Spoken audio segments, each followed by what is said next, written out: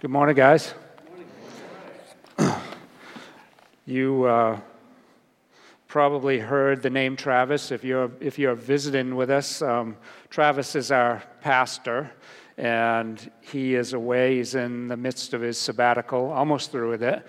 But I'll be your guest speaker this morning, and so I don't have anybody to blame except my own big mouth for being up here because I shared. Travis and I met for coffee a few months ago, and I said, at the church I used to go to, I was an elder there for a little while, and I would support the pastor, fill the pulpit from time to time, and I kind of miss that from time to time. He said, "Oh, really?" So be careful what you tell the pastor. If I had to, and I didn't pick a name, I guess a title for this sermon. I have a hard time doing that. But if I had to, I guess I would call it A Different Story. And so this week, what we're doing, we're continuing with the Deeper Faith series. And over the past couple of months, we've been going through Hebrews chapter 11, verse by verse. And last week, we looked at Moses and the circumstances surrounding his birth. And the text this week, it continues to refer to Moses. This week, it will be Hebrews 11, 27 and 28, which says, "By faith he left Egypt, not being afraid of the anger of the king. For he endured as seeing him who is invisible. By faith he kept the Passover and sprinkled the blood, so that the destroyer of the firstborn might not touch them." And so bear with me here. I think it's important to just go back over Moses. You probably heard his story, but just to have the background. That Moses, he lived to be 120 years old, and his story, it's told throughout the entire book of Exodus. And so his first 40 years he spent in Egypt, where you remember that he was found floating in the Nile, and he was adopted by Pharaoh's daughter and raised in the palace as a prince. And that although he was raised as a prince, Hebrews 11:24 tells us that he refused to be called the son of Pharaoh's daughter, because in his heart he knew that he was a Hebrew. And at 40 years old, he witnessed an Egyptian slave driver that was beating a Hebrew slave, and his anger had just boiled over. And he ended up stepping in, and he killed the Egyptian, and he hid the body in the sand. But there were witnesses to that. And so when word got out, Moses ran for his life, fleeing hundreds of miles away to what's modern-day Saudi Arabia, but it was the land called Midian at that time. And so he spent 40 years in Midian as a sheep herder, and he was married there with 2 sons. It was in Midian, herding sheep alone, that God appeared to him in a flame of fire in the midst of a bush. And the Bible says that the flame burned, but it didn't consume the bush. And it also tells us that God had seen the oppression of the Hebrews in Egypt, and that he had heard their cries, and he remembered his promise to deliver them. And now was the time that he had chosen to deliver them from slavery and to bring them into their own land, the promised land. And so God spoke to Moses from that bush, telling Moses that he would return back to Egypt, and it would be him, Moses, that would lead God's people out of slavery. "I've chosen you, Moses. I want you to do this." And so at 80 years old, Moses packs up his family, and he heads back to Egypt following the Lord's call to confront Pharaoh and to lead the Hebrews out of Egypt. But God warns Moses that it won't be easy to convince Pharaoh to give up the Hebrews. Exodus 3:19 and 20, God said, "But I know that the king of Egypt will not let you go unless compelled by a mighty hand. So I will stretch out my hand and strike Egypt with all the wonders that I will do in it. After that, he will let you go." And so Moses goes, and has his first meeting with Pharaoh, and it doesn't go well. Moses tells Pharaoh that the Lord has said, "Let my people go." And Pharaoh laughs him out of the place. And he said, "Who's this Lord that I ought to obey his voice and let Israel go? I don't know your Lord, and I won't let Israel go." And Pharaoh throws Moses out. And he's so offended by it that Moses would have the gall to demand their release, that he doubles down on the punishment and the affliction of the Hebrews. They're already under heavy forced labor, and he doubles their workload, and they're beaten mercilessly. And so Moses goes back to God, and he says, look, God, this isn't working out. Things didn't get better. They've gotten worse. Since I went to Pharaoh to speak in your name, he's done nothing but evil to us. And you haven't delivered your people at all, like you said you would. But God's patient with him, and he repeats his promise that he'll rescue, and that he's going to redeem them. He'll purchase their freedom from slavery. But God still knows Pharaoh's heart, his stubbornness and his resistance. And so in order to break him down, God brings about this series of plagues. There were a total of 10. And so the first one was that all of the water sources, the streams, the ponds, the rivers, the pools of water, were turned to blood. Next came frogs, millions of them. So many that they got inside of houses, bedrooms, beds, even inside the ovens and their cooking bowls. Everything was filled with frogs. Then third was this infestation of lice on every person and animal throughout the land. Behind that was flies, swarms of them through every house, every person. The Bible says that the ground itself was just covered with flies. And so after that came the plague of this disease on all of the livestock, every type of livestock, cattle, horses, donkeys, camels, sheep. They all became sick and died. The sixth plague was boils, nasty, festering, open sores that erupted on every person and every animal. Next, God brought down this severe hailstorm, and it decimated the landscape. It broke every plant and every tree in the land. And after that, the eighth plague was locusts, swarms of these grasshoppers, clouds of them, so thick that the land was darkened by them. And every green plant and tree that hadn't been destroyed by the hail was devoured by these locusts. The next plague, the ninth, was this strange darkness. The Bible says it was a thick darkness where there was no light in Egypt, and it lasted for 3 days. And so as each plague occurs, there's this cycle that repeats itself where God, through Moses, asks Pharaoh to release the Hebrews and warns him of the consequences if he doesn't. And sure enough, at every turn, Pharaoh resists until he's experienced the plague, suffered in it, and then he'll relent and he'll say, okay, I'll let them go. Only to change his mind after the heat's turned off, once God stops the plague.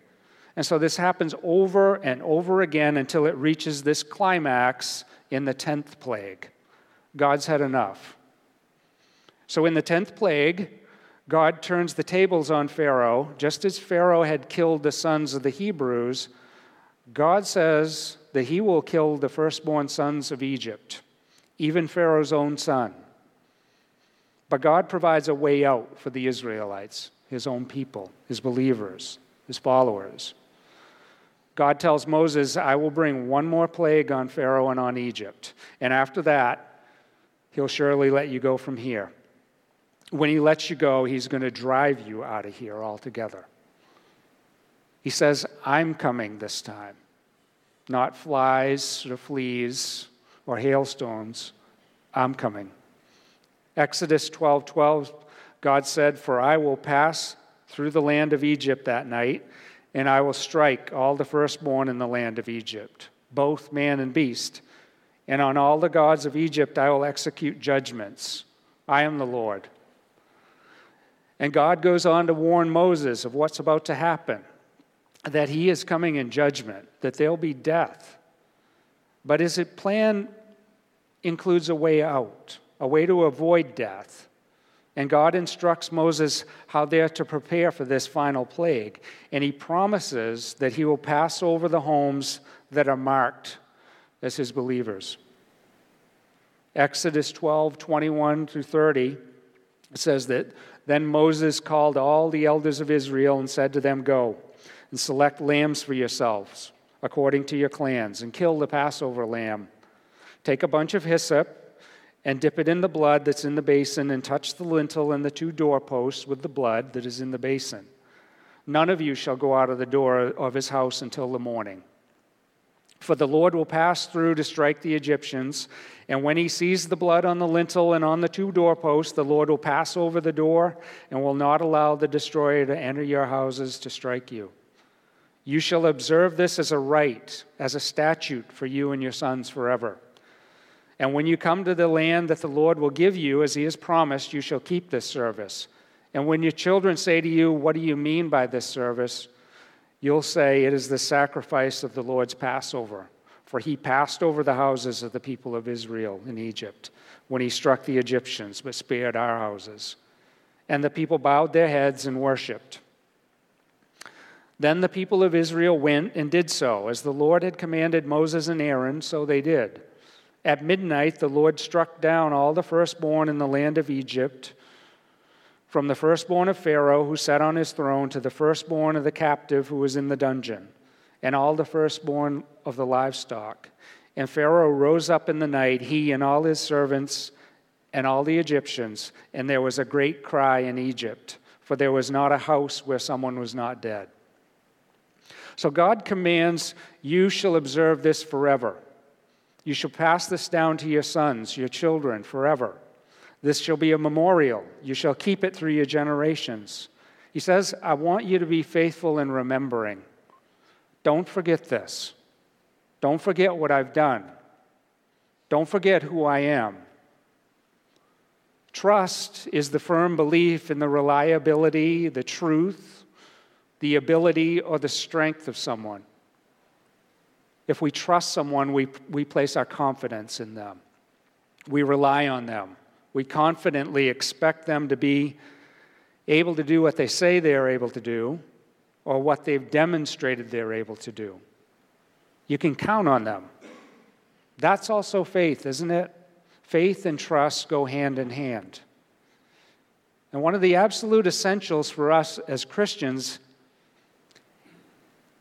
is that we have a complete and accurate picture of who God truly is.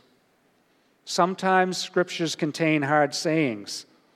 And one thing that stuck out as I was preparing for this was how this certain theme kept appearing throughout the story of God's confrontation with Pharaoh through the plagues. If you look at my Bible as I prepared, it looks like you gave a 5-year-old a grande dark roast with a turbo shot and handed him a crayon and said, "Go to town and start coloring." But each of these, if you can see them, spots in red, is a spot that refers to the hardening of Pharaoh's heart. And it says that God hardens Pharaoh's heart in certain places. And so it's this theme that you repeatedly see, that God hardens his heart, and it starts in Exodus 3, when God is speaking through the burning bush. He tells Moses that he knows the king of Egypt will not release the Hebrews, but he's going to stretch out his hand and strike Egypt. And in chapter 4, God says, "I will harden his heart so that he will not let the people go." And so at first glance, this raises questions, doesn't it? Something doesn't seem right. It seems like God's playing this cruel game with Pharaoh, because it would be unjust of God to cause any human being to commit evil and then turn around and punish them. That type of injustice would contradict and it would violate the very character of God. And so we need to look a little closer at the sequence of events. And the first thing is that Pharaoh isn't an honest, innocent, upright guy that God just grabs off the street and creates evil in his heart. Pharaoh is, in fact, one of the most wicked men of the Bible. He's commanded midwives to kill babies as they're being born. When that didn't work, he ordered that little baby boys are to be thrown in the Nile to drown. He's brutally kept an entire population in slavery. In his mind, he is God. He answers to no one but himself. But by this time in his life,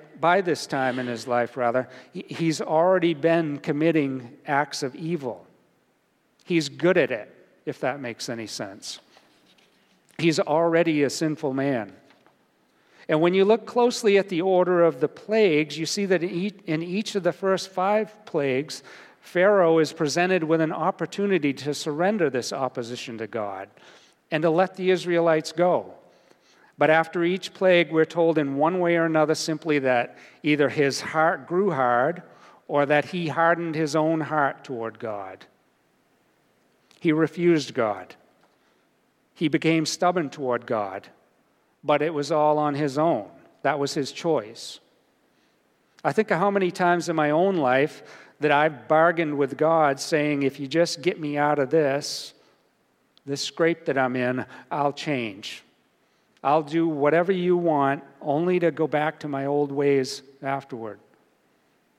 And God allows us to make our choices, but he doesn't allow us to change what the circumstances of those are. And so it's only after the first 5 plagues that we're told that it's God that actually begins to harden Pharaoh's heart. So what does that mean exactly? What it means is that God allows Pharaoh to further descend into sin. There's this famous quote from C.S. Lewis from the book The Great Divorce, where he says, there are only 2 kinds of people in the end: those who say to God, thy will be done, and those to whom God says in the end, thy will be done. And you know, for each of us individually, I think that sums up what our time on this earth is really about. It's figuring out if we're heading down a path that takes us further from God, a path that places distance between us, where we're chasing our own will, or are we on a path that draws us nearer to him and his will for our lives? One way or the other, we're making a choice. We're choosing who's the Lord of our life, either ourselves or God. And in the first chapter of Romans, Paul describes how mankind has exchanged the truth of God for a lie, how we've distanced ourselves from God, how we've tried to separate ourselves from him, how we've pushed God out of our lives. And Paul says that God gave them up to the lusts of their hearts. He gave them up to their passions. He gave them over to a debased mind. He gave them up. He gave them over. He handed them over to their sins. I don't know about you, but the idea of God handing me over to someone or something, other than him, it's a frightening thing. It's a sobering thing to think that God would abandon us. I once heard a pastor say that for the Christian, this life is as close to hell as you'll ever get, and for the unbeliever, it's as close to heaven as they'll ever get. And what that means that this earth, this life, it's a place where to a degree we experience both good and evil. The presence of God and the absence of God. Heaven is a place where there's a total absence of evil. Heaven is only the complete presence of God. And hell, on the other hand, is a place where there's a total absence of good, a total absence of God, a complete separation from God. And I think a lot of times we lose sight of the importance of God's presence, of his influence in this world and on our lives.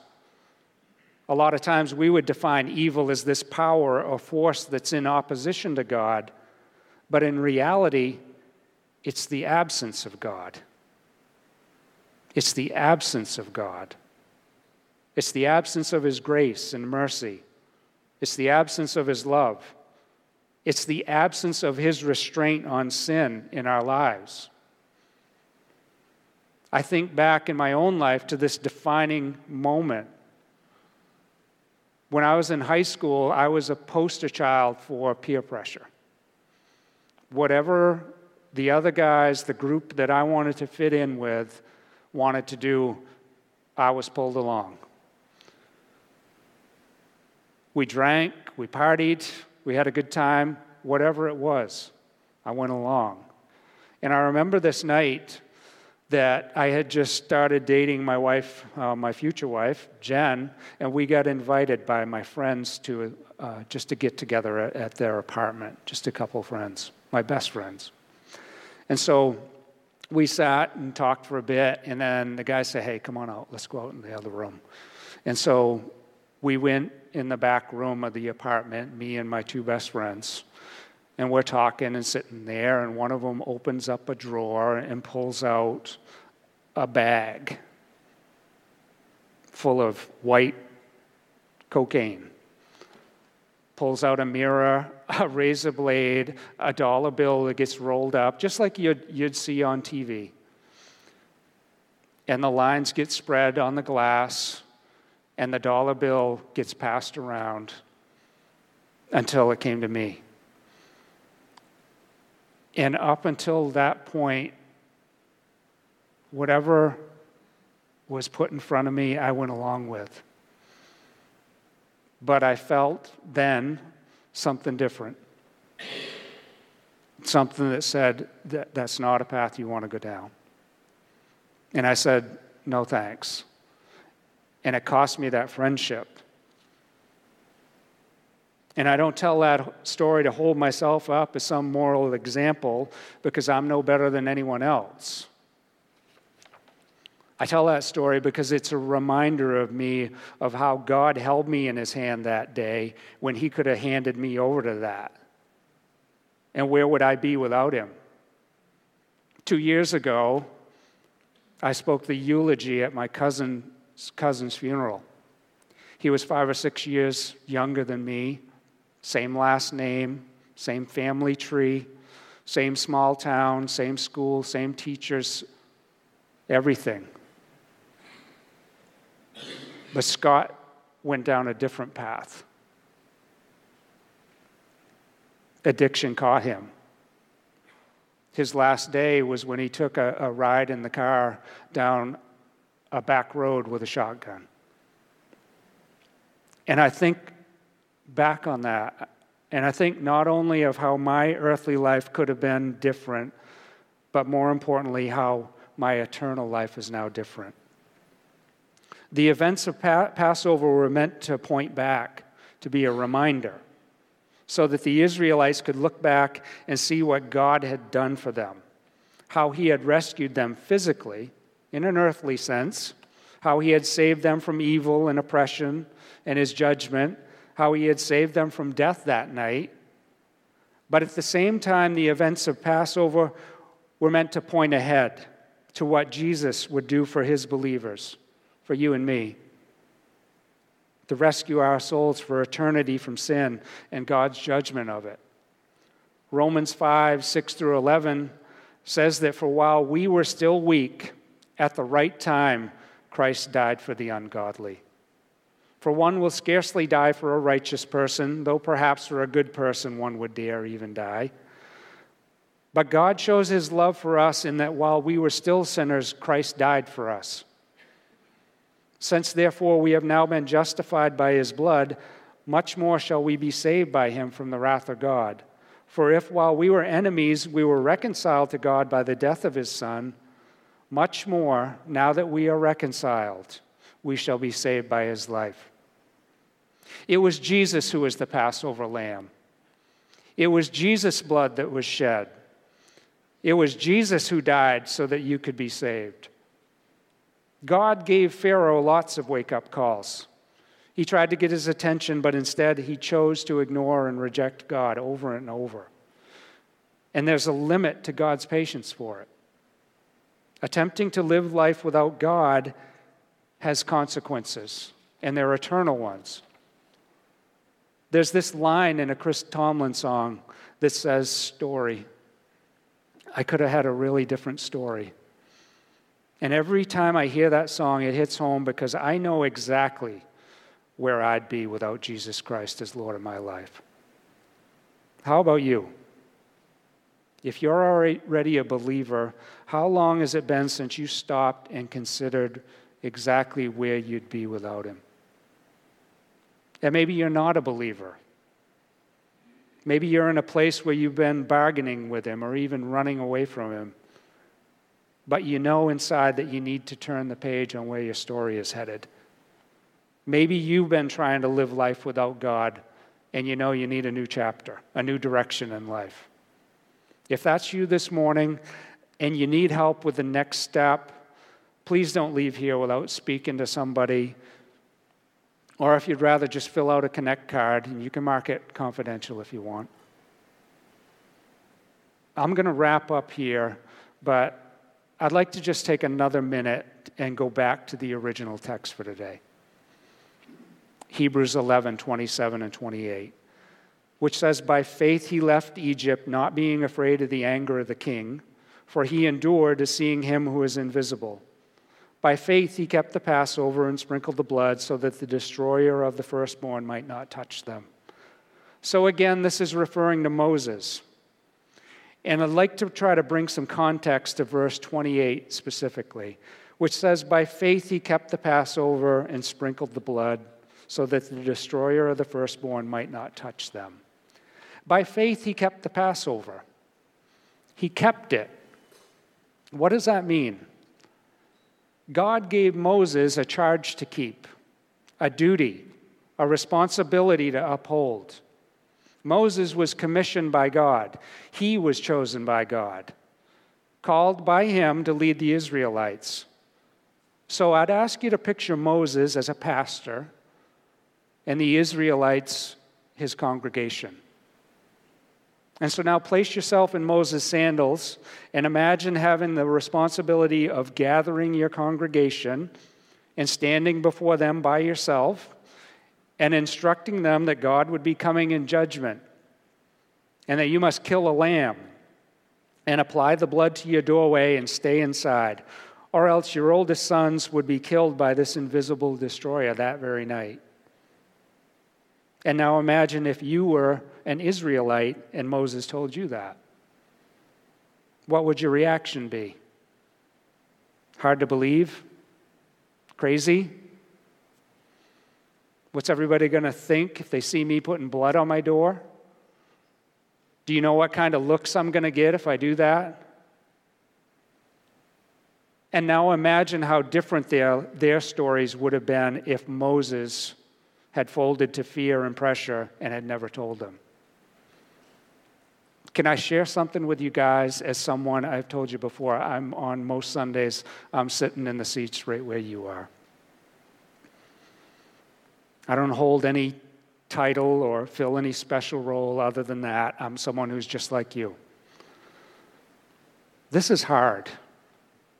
When I say this, I mean putting together a sermon and walking up here to stand alone with eyes on you, a microphone amplifying your words, knowing that those words are being recorded and they'll be sent out over social media. There's pressure with that, and there's also pressure with preparing the sermon because you try to consider your audience as you choose the words you'll say, and you try to be sensitive to what hidden hurts or problems they might be going through and how those words might affect them, what their reaction might be. And you ask yourself, will they like you? Will they like your style? Will they understand what you're trying to say? Will the message make any sense? Am I going to come across as pointing my finger at someone or pointing it at me? Or will I be able to do it right and point to Jesus Christ? Is anything that I say going to make a difference? And up against that, there's this awareness that this is a great responsibility. Responsibility to you, that if I misrepresent or misinterpret the scripture, that you could be led into believing and acting on something that isn't true. There's a responsibility to God, that it's His word that's being preached and not mine. This is not easy. And yet, this is what our pastors go through each and every week. I told you last week about the Johnny and Friends retreat down in New Hampshire. It's a 2-hour ride down there. And I rode with Travis and Dylan, and we listened to this podcast on the way. And it was Francis Chan, and he spoke about the responsibility of a pastor. He spoke about how Jesus himself said that not everyone who says to me, Lord, Lord, shall enter the kingdom. And in fact, that he's going to turn them away, some of them away. His own words, depart from me because I never knew you. That's a scary thing. That some of us here today could be completely mistaken about the depth of our faith and who Jesus Christ really is. And that's the danger in the church today, that there are those who think they know God, but they're mistaken about his true nature. One of God's purposes in the plagues was to destroy the Egyptian religion and worldview. Each of the plagues attacked a specific Egyptian god. They had gods for everything. Gods that looked like frogs, gods that looked like flies. They had a Pharaoh who thought he was God. And the Israelites had been immersed in this Egyptian culture and worldview for more than 400 years. It affected their beliefs. They bought into those gods. They exchanged the truth of their real God for a lie. The same thing is happening today. As our culture moves further and further away from God, the church is being pulled along with it.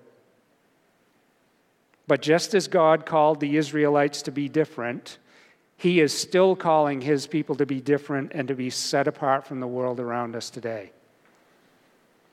I believe that we want to be different.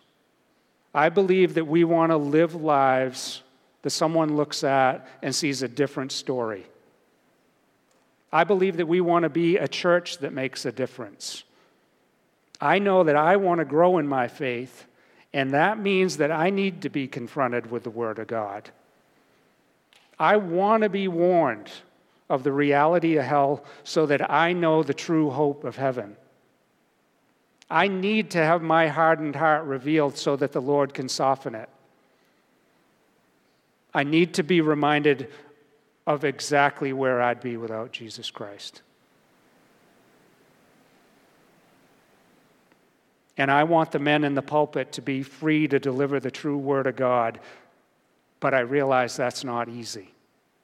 It's not easy to stand up here and preach about sin and judgment, but it is so necessary to our growth as believers. And more than that, for our eternal security. Our pastors have been given a charge to keep, just like Moses.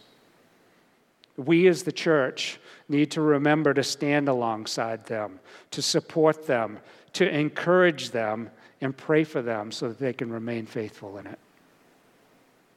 So would you join me in a prayer for them as we close out?